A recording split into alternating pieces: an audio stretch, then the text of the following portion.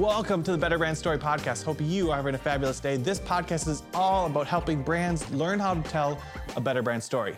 Let's dive in. Welcome to today's episode of Better Brand Story. I've got Michelle Chester. She's a brand strategist, and we're going to dive into her story in a little bit. But today it's going to be awesome. So Michelle, for those who don't know you, tell us a little bit about yourself, a little bit of your background. Who are you? Absolutely. Hi, everyone. My name's Michelle Chester. I use she and her pronouns, and I'm a brand strategy lead at General Mills. So I help our brands solve problems and build their businesses, and also just really build brand equity because it doesn't have to be one or the other. I've spent my entire career in integrated marketing and brand strategy.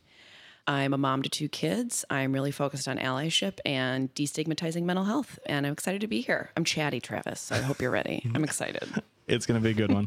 What do you do as a brand strategy lead? Yes. So I help our teams as a consultant and a coach, kind of an internal expert on strategy, get really clear on the choices they have to make to build the brand and drive sales. So I think a lot of the times in marketing, it's this false choice setup. Like you have to choose to drive sales or build brand equity. And it's really a false choice. Like you can do both at once. It just takes a really clear set of choices that you're making to do different levers and tactics that achieve both of those things. So I really get clear with our teams. I coach them a lot on not boiling the ocean, like making very clear choices on how they want to grow their business. Do they want to grow household penetration or frequency, like the number of purchases a consumer makes in a year? Do they want to launch a new sub brand and have a really high awareness number in the first year? Or do they want to launch new flavors of an existing brand? And what does that do? So I'm always coaching the teams to make really clear choices for how they want to grow their business. And then also my biggest part of my job is to make sure that those choices they're making either solve a problem for the consumer or just deliver joy. So that's the construct we use at General Mills. We have to either solve problems or deliver joy.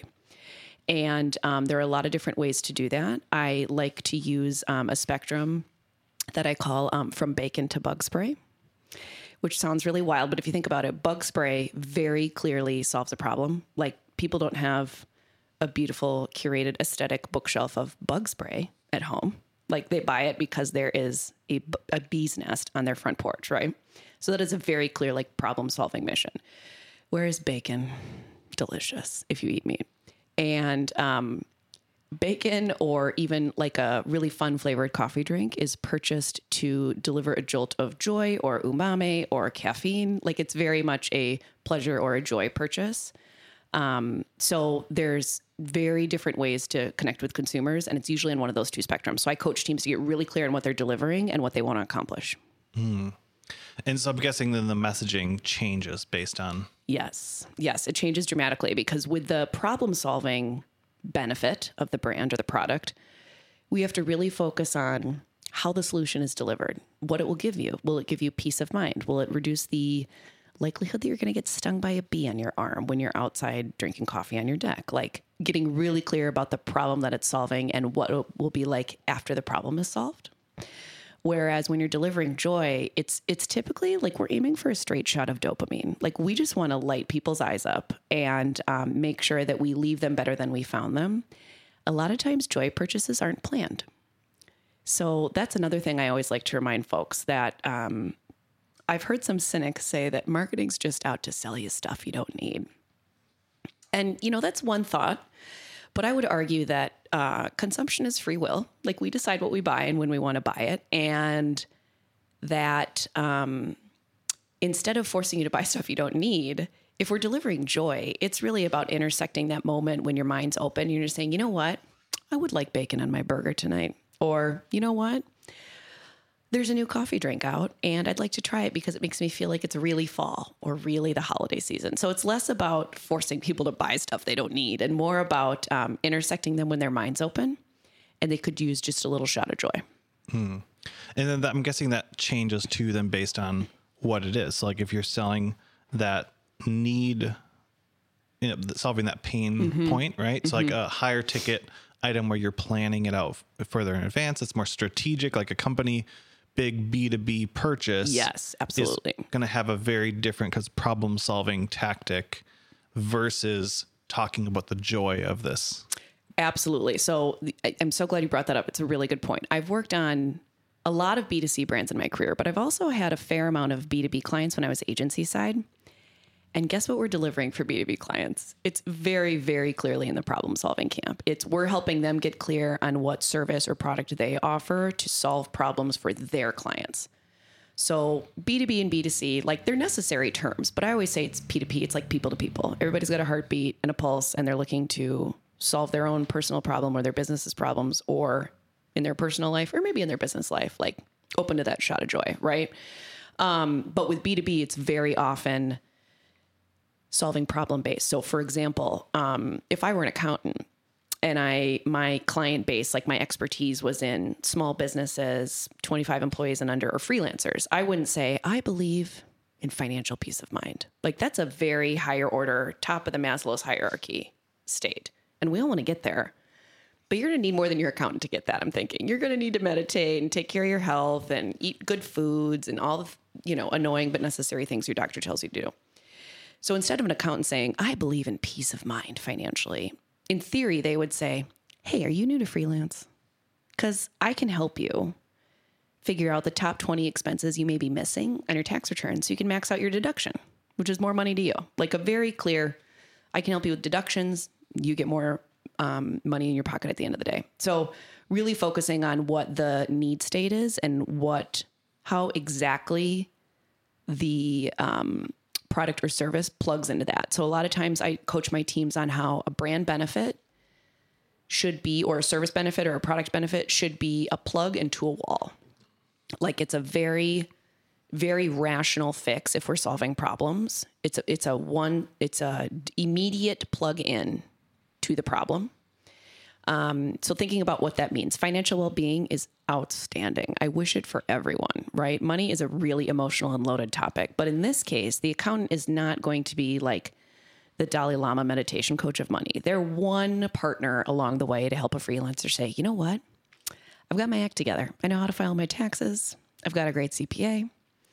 I know how I can keep a little bit more money in my pocket. So that's one way we can look at how B2B works a little bit differently than B2C.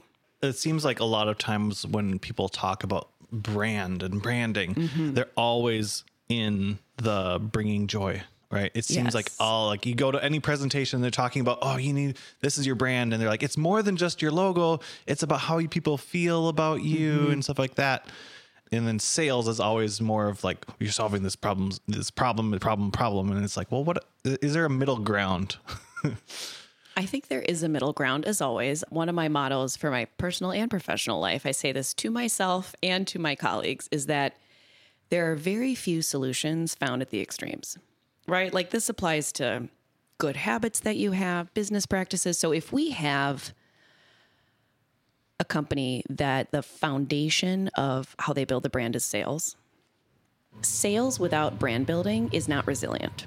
So if we just rely on sales, and there's a lot of revenue coming in, but then the world ends like it has in the last 3 years, and COVID hits and the supply chain goes bonkers. And all of a sudden there are multiple ingredient or microchip or plastic shortages, like name the industry and it's been disrupted. Then does that brand that's sold at, call it Target or hometown favorite, does that brand lose all of their shelf space because they have no supply chain resiliency? Well, they might. But if they have a really compelling brand and they're able to say, our net promoter score is 85, like 8.5 people out of 10 would recommend this to their friends. Or they say, our loyalty figures for this program that we've sold you, people come back 4 years in a row. So if you take us off your shelf now, or if you stop carrying us or slotting us, you're going to miss out on 3 more years of revenue. Like you have to have both pieces to drive and build a great brand, because you have to have some resiliency in what the offering is if the sales side goes flat, and then you have to be able to fund the brand building with the revenue you're bringing in from sales. So it's really two sides of the coin, and it falls flat without a very core partnership between the two. I work with our sales teams every once in a while at General Mills. I'm more clearly in the branding camp, but I have so much respect for our sales team and the way that they hustle and work with our customers. So at General Mills, we're such a big company that we call consumers the folks that actually eat the food, right? And customers are the folks that carry the food for us. So we have some D2C offerings, but most of the time we go through our big big retailers like Target and Walmart, et cetera. So in that case, we have to have a very clear offering to sell into Target, for example, through sales. And then we tell our customers, any retailer that has products to sell at Target, for example, tells Target and the Target buyers, hey, we're launching this new product and we're supporting it so that people are actually going to come in and buy it from you. Because it's a false promise if you say we're launching this new product and we're just going to rely on organic media and like cross our fingers the right person shares it on TikTok. Like that is not a marketing strategy. That is not brand building.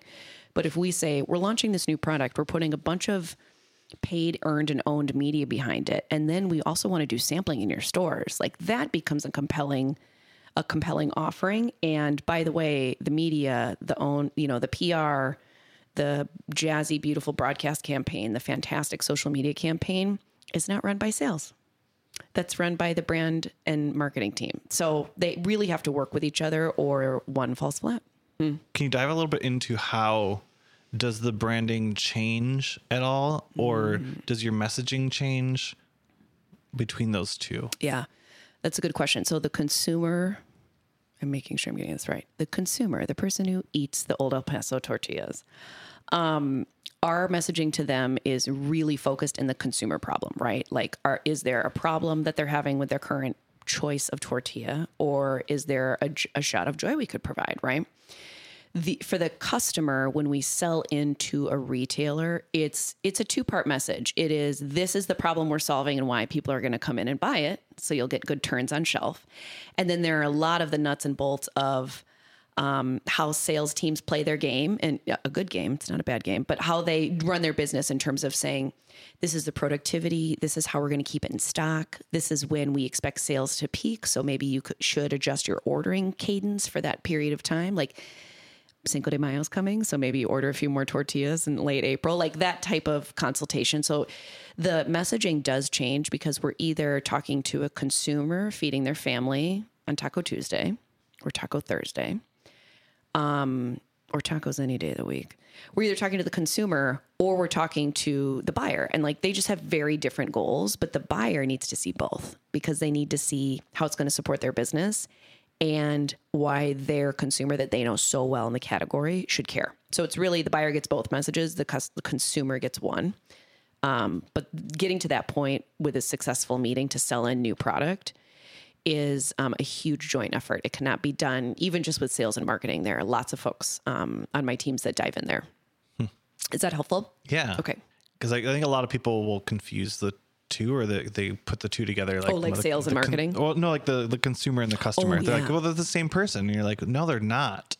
Oftentimes, like the parent might be the customer, right? Yes. And then the kid is a consumer. Yes. And like sometimes the consumer is a parent and the person eating the product is a newborn baby, like baby formula. Or General Mills has a fantastic and big pet food division. We own and operate Blue Buffalo. So like in that case, they're not human eaters. They are pet parents, as we call them, buying for their pets. And Blue Buffalo is such a smart move for General Mills to move into pet food because pet ownership is just booming in the U.S. and was growing, I believe, even before COVID. But like all the COVID puppies, come to General Mills, we'll feed you up real nice. So yeah, it's not even always the person scanning at the checkout or running their credit card through Instacart. It's often other folks, and then that involves a even more fun exercise for a strategist to think about, okay, who is the one making the list and buying the product?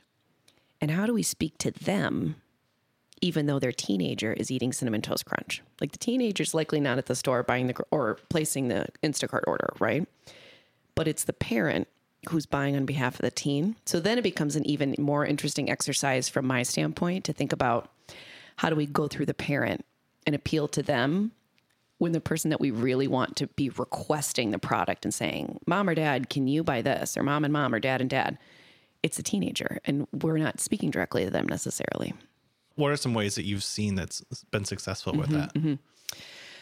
We are really dialed in and have our finger on the pulse of pop culture at General Mills because we have to know what the up and coming gaming platforms are. We have to know how how teens or tweens are consuming our products. And then I'm really proud to work at General Mills for dozens of reasons. But one of them is that we are very clear on speaking to the parents, because we cannot and should not market directly to teens, right? They are still kids. So we do a really good job of making sure that we're aware of what's going to build resonance with the teens. So if they run across our comms, or they're a part of the Twitch world, or playing on interactive gaming platforms, like they might be aware of some of our work because of the way we've integrated into games, but we're not pushing into them and saying, please buy CTC, please buy Cinnamon Toast Crunch. We're more saying, oh, look, the Cinemoji showed up. That's fun. They're entertaining, but it's not a buy now message.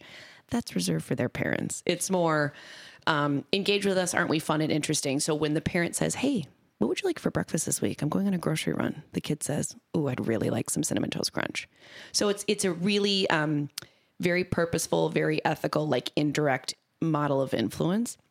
And my colleagues who work in the morning foods division, which is who, runs our cereal businesses, are so hip. They have to know about all the coolest stuff coming up in media. I'm more focused on parents around the dinner table and other occasions, but it's really fun to learn from them in terms of what's going on in the teen and tween world, because they have to be on top of it. Like, we have to know how to sell Totinos to kids who are playing video games after school. So they have to be real hip and cool. So that's some of the ways we do that. Is that helpful? Yeah. Cool. As a brand strategist, when it comes to your goals, how do you kind of go about setting or clarifying your goals? Mm-hmm. This is such a good question, because there are so many different ways to set goals. And my career, and definitely my current job, is focused on saying, what are the goals for the business? And what are the goals for the brand? And where do they intersect? So I spend a lot of my time at that intersection and making it clear with all of the brilliant people that I work with that those goals are not at odds with each other. Like I said earlier, like, it's not a false choice. It's not drive sales or build the brand, pick one. We can and have to do both to have a brand that's resilient with a really long lifespan. So goal setting really comes down to getting clear on what those two goals are, and then focusing on how we activate with resources, budgets, logos, brand guidelines, packaging, media, like all of the levers we have. How do we activate in a way that achieves both? And if not 100% of both, like enough of both to say, we had some success and we learned what to do next time. So it's a constant iterative process in marketing. But that's how I really coach my teams to set goals. Like, we have to think about the business and the brand so that both are resilient. And we have to activate in a way that serves both, because if we serve just one, we start to get off balance. The building the brand is the long-term ROI. Yes, absolutely. And the building the business sales is the immediate, like,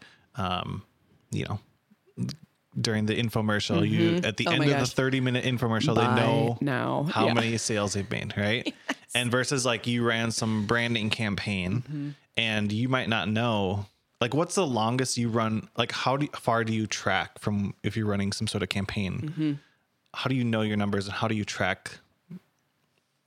We have entire teams at General Mills that are dedicated to this, and I am not on them. So I can share a little bit of what their goals are, but there are some incredibly sophisticated proprietary methods that we use to say, is what we're doing working?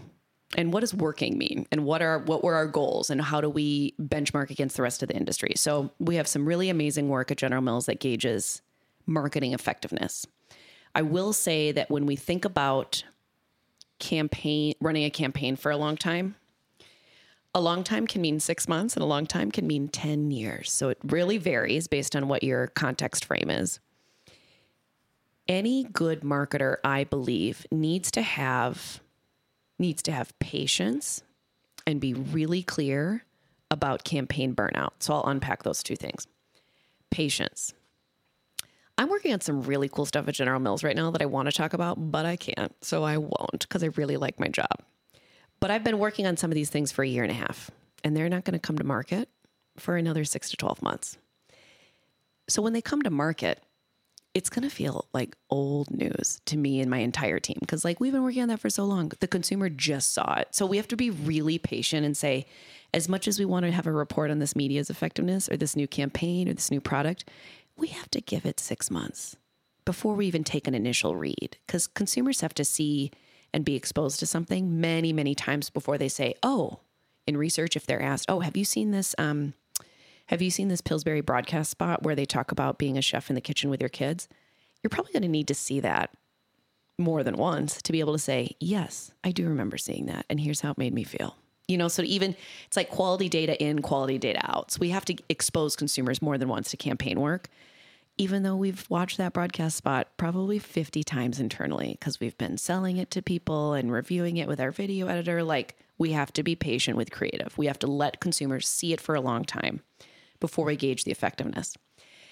On the other side of that spectrum, because there are no solutions at either end of the spectrum, on the other side of that is campaign burnout. So like, I firmly believe the Got Milk campaign went about 4 to 5 years too long. I mean, it was just, and it was, that is an iconic advertising effort. So like, kudos to the team behind that. It was a hell of an effort. But at some point, if a consumer hears your message too many times, they will proactively tune it out. Like either not listen, change a channel, skip a Spotify ad, so there definitely gets to a point where we call that creative or campaign burnout. It's an industry term that is really meant to say, like, we need to either change up how we're buying media. Like, do we age up a generation or down? We need to open up targeting from just people who identify as female to people of all genders and see if that gets us a fresh take or look on this. Or we need to say, do we need some new cuts or shots or scripts of the existing campaign? Because the creative platform's really good and it's just this execution that's burnt out. Or, team, we need to show up differently to achieve different business and brand goals. So we need a new campaign. So those are all options along the way. But my encouragement to my teams is always, hey, the consumer just started seeing this. So let's give it a little time to build some legs. And then we rarely get to the point of burnout because we want to do the next cool thing. We're marketers. We want to make beautiful, creative things all the time. So, yeah. Do you see, like, there's a lot of retro, like, throwback to stuff like that, where like the Got Milk campaign was overdone for a while. Let's give it like a decade.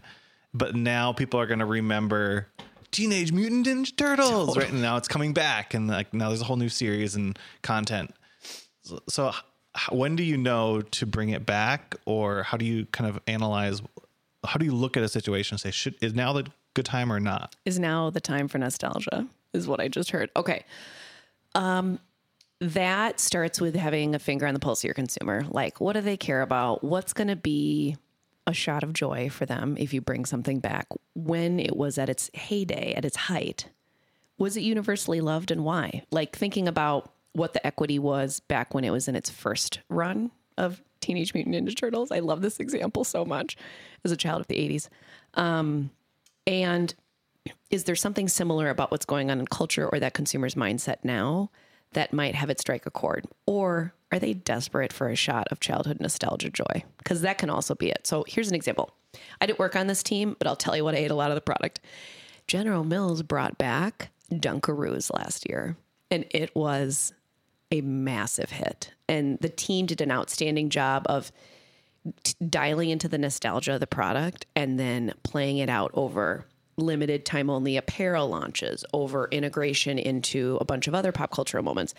They are working on getting it in unexpected places. So whenever a craving strikes and you see Dunk, you're like, it's time to dunk. I need a pack of Dunkaroos, right? Like they realize that a lot of folks that ate Dunkaroos as kids are now baking in their kitchen with their kids. So Betty Crocker and Dunkaroos partnered internally, and now you can buy Dunkaroos frosting. Like, the frosting's the best part. Like, the graham crackers are fine, but like, you've had Dunkaroos, right, Travis? I think so. Oh my God, it's the frosting. The teal package with the graham crackers and the frosting. For me, it's all about the frosting. And they partner with Betty Crocker, who sells a lot of frosting, and they put a canister of Dunkaroos frosting in a canister branded Betty Crocker. The way that thing sold was unbelievable. So it's really about bringing back that shot of joy in a time and moment where, in a channel where it's going to be relevant. So Dunkaroos is a huge success. And I think that is not solving a problem, Travis. Like, nobody woke up and said, you know what I need? I need a 1992 snack that used to be in my lunchbox. Like, no one actually wakes up and says that is something that I need today. But when they see it and it's activated in a way that makes them feel like they're 10 years old again, it's an easy grab. It's a perfect impulse buy because we're delivering joy, right? So it's either a fix or fun. It's solving a problem or delivering joy. And that was a huge hit of fun for our consumers. So in that case, when we relaunched Dunk, we didn't say, you know who wants this is baby boomers. We got to target the parents, the parents who bought it back in the 90s. We really thought carefully about the kids that didn't purchase it in the 90s, but ate it, who, by the way, have their own income now. So now they can purchase it. And they likely didn't purchase it for themselves, right? I'm sorry, for their kids. They bought it for themselves. Like, this is a eat in the pickup line before you pick up your kid's snack, and maybe you'll share some with your kids. But like, I bought Dunk for me. Dunkaroos are delicious. So, because it was from my childhood. So it's also understanding, like, we're not talking to the parents that bought it back then for nostalgia. We're talking to the kids that ate it that are now adults, with their own income. So that, I think nostalgia is a great way to play into product. Yeah, that's a good example of showing how sometimes the consumer became the customer. Yes, absolutely. Yeah, that's a great takeaway. Why is goal setting important to storytelling? Goal setting is really important to storytelling because we are in an attention economy, right? Like, an app loads slow and I get cranky. And like, I'm not proud to say that, but it is what it is, right? I have a really high bar for apps. And no one's time is available to waste. Like, attention spans are getting shorter. Launching long form video on TikTok was like an industry shakeup because it was meant to project short-term video for short-term attention spans. So goal setting is important to storytelling because we have to be really clear about why people are going to watch. And I would argue, would watch or listen, right?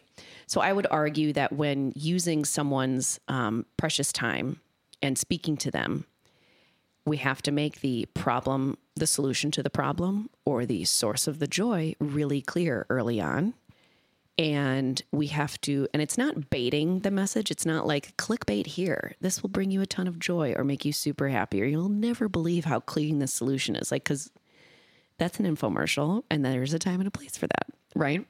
But it's more about being emotionally engaging and making it really clear what you have to offer in a way that is distinct to your brand. So I like to talk about Uber and Lyft when I use this example. So Uber and Lyft have extremely similar like mission statements, reimagining the world of transportation. Okay, fair. Like, that's the business you're in. I appreciate the ambition in reimagining, right? But then you look at, and they're both ride sharing services. They both have certain arms of like, we'll help get people to the polls. We'll help people get to medical appointments that they wouldn't be able to. So they both have some force for good initiatives and some efforts, but they're a ride sharing company at their core. Arguably each other's biggest competitor, right? But when you look at the brands and how they deliver their stories and their brand equity and what they're about, which we call their ethos, completely different in my mind. Uber is much more clinical, direct. They're like a tech company that happens to work in transportation, like that kind of energy. Whereas Lyft launched with bright pink furry mustaches and has maintained some of that quirk as they've gone along the way. So they take themselves seriously when they need to. Like, nothing's more serious than an SEC filing. So like, they have a backbone of how they run their business. But Lyft is a much more playful, I would argue, more values-based company, and Uber kind of broke things to get to the scale they're at, right? Like, Uber has had repeated significant PR crises. They're kind of their own worst enemy in some ways, and they're climbing out of that. Like, I totally respect the new leadership that's come in to have a turnaround effort, but Lyft didn't need a turnaround effort because they just had different values and operated in different ways. So Uber and Lyft are really similar at the problem they're solving, but they deliver the solution in very different ways. And that, I think, is a beautiful example of why storytelling is really important, because they likely had different goals that they set out when they went to tell their company's story. Hey guys, this episode was going to be a little bit too long to do it all in one, so we broke it up into two. Tune back in for the second episode. It's live right now.